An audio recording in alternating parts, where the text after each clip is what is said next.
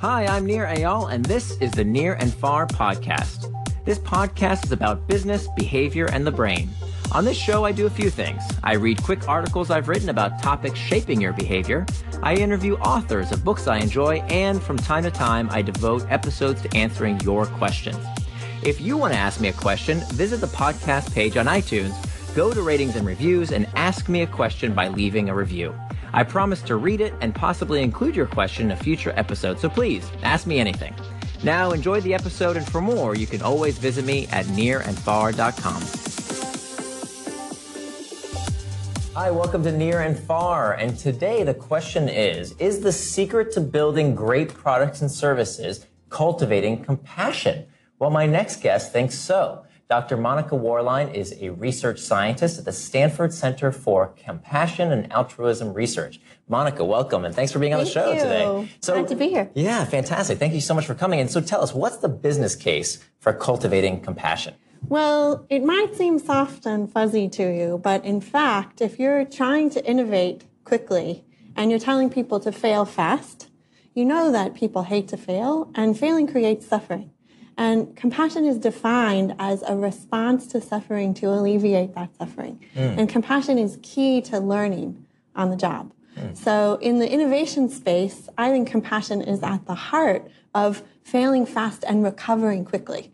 And so that's one primary business case for compassion in the innovation space. Wait, tell us that definition one more time. Compassion is defined as a desire and action to alleviate suffering. To alleviate suffering. So your desire to alleviate somebody else's suffering. Yes. So it actually sounds like what we do in product development. I mean, that's what I tell people in terms of designing good products and services. You've got to figure out what their pain is. That's right. You may never have used the word compassion, but when you're identifying somebody's pain point and you're trying to create something that alleviates it, that's actually compassionate product design. Huh. Fantastic. All right. So it makes us better at designing the products. Yes. What else?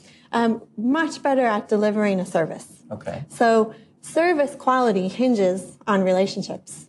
And relationships deepen when we actually listen and hear what's going on in someone else's life. We tune into something that might be causing them pain, and we respond in an authentic way. So a second part of the business case for compassion is that it really increases service quality. And then if you're running an organization where you really need people to be engaged and you want to retain those customers, there's a lot of research now that shows that compassion is actually at the heart of employee engagement and customer engagement.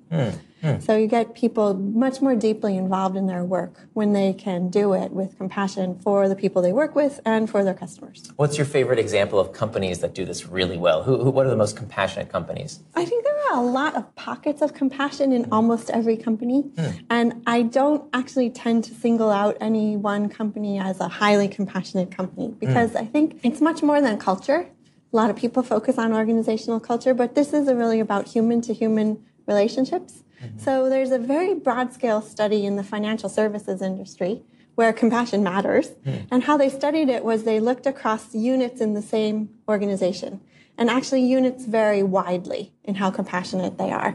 So if you name one organization as a compassionate organization, it's actually sub-pockets within that. I see. Cells within, teams within that are compassionate. Right. I see. The units that are more compassionate in the financial services industry close more deals, keep more customers, and when they experience a downturn, they bounce back faster. Interesting. Oh, so this has actually been studied in that field. And so why is that? Why do these teams that are more compassionate, why do they close more business? They close more business because I think they listen to their customer more.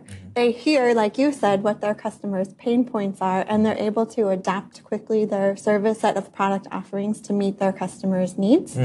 And they respond more quickly to the downturn. They keep their customer engaged even when things are bad, often by sharing what's going on their side of the equation and, again, opening up the space for dialogue. So we know that more compassionate units are also more collaborative.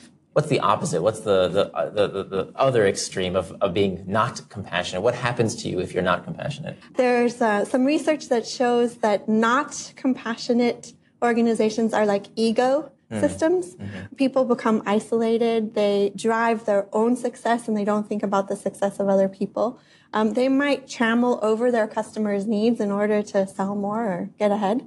And Compassionate organizations are like ecosystems where people realize that they're interdependent, they're tied together, they depend on each other for success. They may measure success in terms of team or group or collective success, or they might define success larger and include more stakeholders. Now, do you think that goes up and down the organization? Because I think in particular here in Silicon Valley, we have this, maybe it's a myth, I'm not sure, that the person at the top needs to have a big ego, needs to drive hard, needs to push people, and is not often portrayed as someone who's compassionate. Quite opposite, right? It's someone who has a vision and just needs to push that vision forward.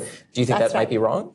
I do. I think it's a myth. I think it's a powerful myth for creating a public persona. But I think the isolated hero as entrepreneur is really a myth. And most entrepreneurs need other people to succeed. They need people to get interested in what they're doing. They rely on a network of relationships, and the more that those relationships are strong, the more that their business is lifted up, and when they encounter a problem, they can bounce back.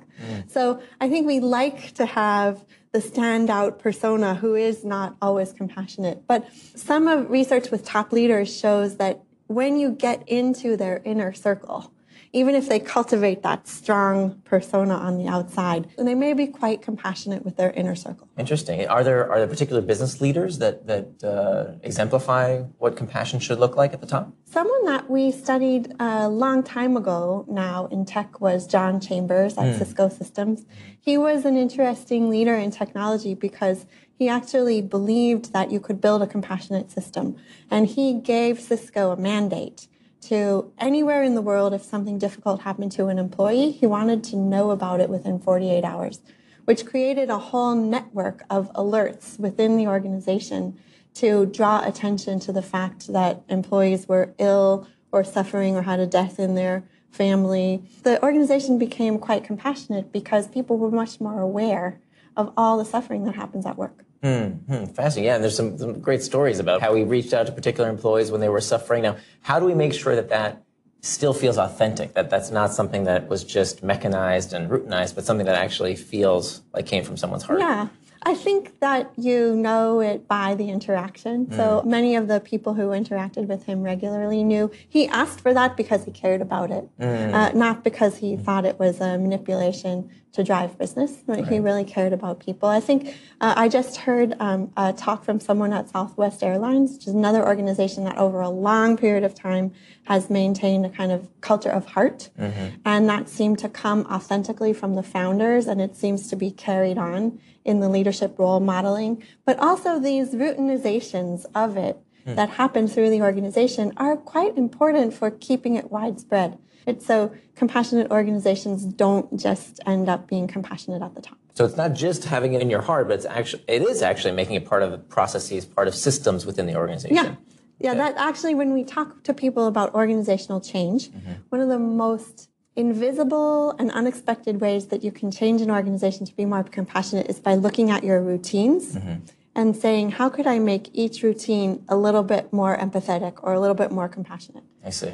Now, I'm guessing somebody viewing this is thinking, yeah, but doesn't that come up against, quality standards and holding people accountable and looking at OKRs and performance metrics to say, hey, look, you're not hitting these bars. How can you be compassionate and help hold people accountable at the same time? Yeah, I bet people do have that question. And in fact, it's the opposite, right? When you hold people accountable with a punitive point of view, they will do everything to buck the system. For instance, we're watching a scandal at Wells Fargo unfold right now, where people were held accountable to numbers that they couldn't achieve. And the leadership of the organization seemed to be unaware or disregarding of how many people were complaining about the fact that the organization was demanding accountability to something that was impossible. If you build true accountability systems that set your goals and hold people to those goals with a sense of what's human, people will develop A, more determination to meet the goal, and B, more commitment to the organization. When you do accountability with compassion, we think that actually builds real human investment in meeting the goal instead of a kind of false extrinsic motivation. Right. I heard this story that at Wells Fargo, they wanted every customer to have 8 products because 8 rhymed with great. And that was why. But whereas in the average bank, it's something like 2.2 is the average number of products per bank, but they wanted to drive to 8. And so that maybe not what you're saying here is this non-human, non-realistic goal drove people, would you say, to do these illegal acts? So there is a very in-depth journalist study of the Enron corporate culture, which sounds, when you read that study, very familiar to the journalistic reports we've had about this Wells Fargo culture recently, that there were unattainable goals set in the service of creating wealth for a few people, and that the elite part of the organization then distanced itself from the front line of the organization. And that created quite an immense amount of human suffering in the front line of the organization, while other parts of the organization were buffered from it. Interesting. Because they didn't have that feedback loop. They didn't realize they weren't compassionate. Exactly. Right? They weren't, the people at the top couldn't see. So that's my quintessential example of accountability without real compassion, right? Without real human connection to the conditions of work and what's possible and what motivates people. Interesting. So how do we do it? How do we cultivate more compassion within ourselves, for our customers, for our coworkers? How do we do it? Well, we like to talk about 4 steps to creating more compassion in ourselves. The first is noticing more. So when we all get busy, we're all really distracted, everyone's overloaded, we stop paying attention to the quality of other people's lives. So first notice more, and you'll actually automatically be more compassionate because you'll see that people are in pain. The second thing is to try to slow down enough to interpret more generously. Okay. Right? So when a colleague makes a mistake, for instance, your first interpretation, if you're under a lot of pressure, is stupid. But if you slow down a bit and say, they're trying just like me, they're overloaded just like me, I could understand how they might have made that mistake. That brings out more compassion in the system. The third is to cultivate your empathy. So empathy is the ability to feel concerned for what another person is going through. And if you interpret more generously, like, oh, they're trying, and I see they're actually way overloaded right now. I feel concerned for how much they're pushed to the wall. They're probably making other mistakes too. So then that leads to the fourth thing, which is stepping in to take action. Like in this case, if you have a colleague who's so overloaded that they're making mistakes, and you see that the likelihood is they'll continue to do that, you may step in and offer to help. You may have a conversation with them about whether they're aware of the pattern that they're in.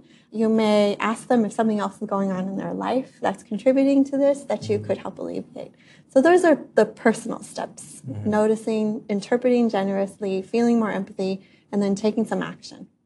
Fantastic. And are there steps to do this for our customers as well? Or are they the same steps? Same steps. Same steps. Same steps. Yeah. When you're under a strong measure of customer time and you have to resolve a problem quickly, you may ignore a lot of extraneous information that the customer is offering you, which is actually usually information about what else is going on in the customer's life that's causing them pain. Right. And if you pay more attention to the conditions of life that the customer is telling you about, you may actually be able to feel more empathy toward them, but also offer them a different range of services or a different range of products that help meet a wider set of needs. So it builds compassion for the customer. It also usually builds your service and product offerings at the same time. There's something that so resonates. I remember I was in a meeting once when we were designing a different user flow, when we were looking for different, and we were trying to figure out, pinpointing the problem that the customer was having. And one of the people in the room, one of the designers or engineers, I can't remember, somebody said in the room, when I asked, well, why aren't people going to the next step? The response was, well, the customer's stupid. And right then and there, I was like, okay, this meeting's over, right? If we blame the customer for being stupid, we're putting blame in completely the wrong place. We're not being empathetic at all. It's we are the problem. We designed the product or service. So it sounds like cultivating that empathy as opposed to jumping to the customer is stupid or my coworker is lazy. It's what else might be going on. That's right. Why do we jump to that? Right. Why do we have that hair trigger reaction to put blame elsewhere, do you think? Research shows that we do really, so psychologists call those appraisals. And we do them really quick, and we tend to act off of our implicit biases. So there's a lot of talk nowadays in our culture about implicit bias and things like race or gender, but we have implicit bias about all kinds of human behavior. And as a designer, if you have been highly trained to pay attention to aesthetics and pay attention to flow, pay attention to beauty, and then you see a customer doing something that looks to you like a horrendous decision, right? Your implicit bias is that person is wrong, right? That that thing is ugly. Get it away from me. We tend to use our training, our background experience, our intellectual knowledge and development, whatever field we've been socialized into, as a set of background conditions. And when we're under time pressure or put into kind of a box and we have to make a quick decision, we jump to a stereotypical point of view about other people that comes from those. Mm-hmm. Fantastic. Well, thank you so much for being here. I think this was really helpful. Noticing pain, slowing down, cultivating empathy, stepping in to take action, all ways to cultivate compassion for our customers and our coworkers. Very, very helpful. Dr. Monica Wortlein, thank you so much for being here today. And thank you for watching. We'll be here again in the next coming weeks with more business book authors. And thank you for watching Near and Far. Thanks for listening to this episode of the Near and Far podcast. You can always find more at my blog, nearandfar.com. And don't forget, if you have a question you'd like me to explore in a future episode, leave me your question in the form of a review for the podcast on iTunes.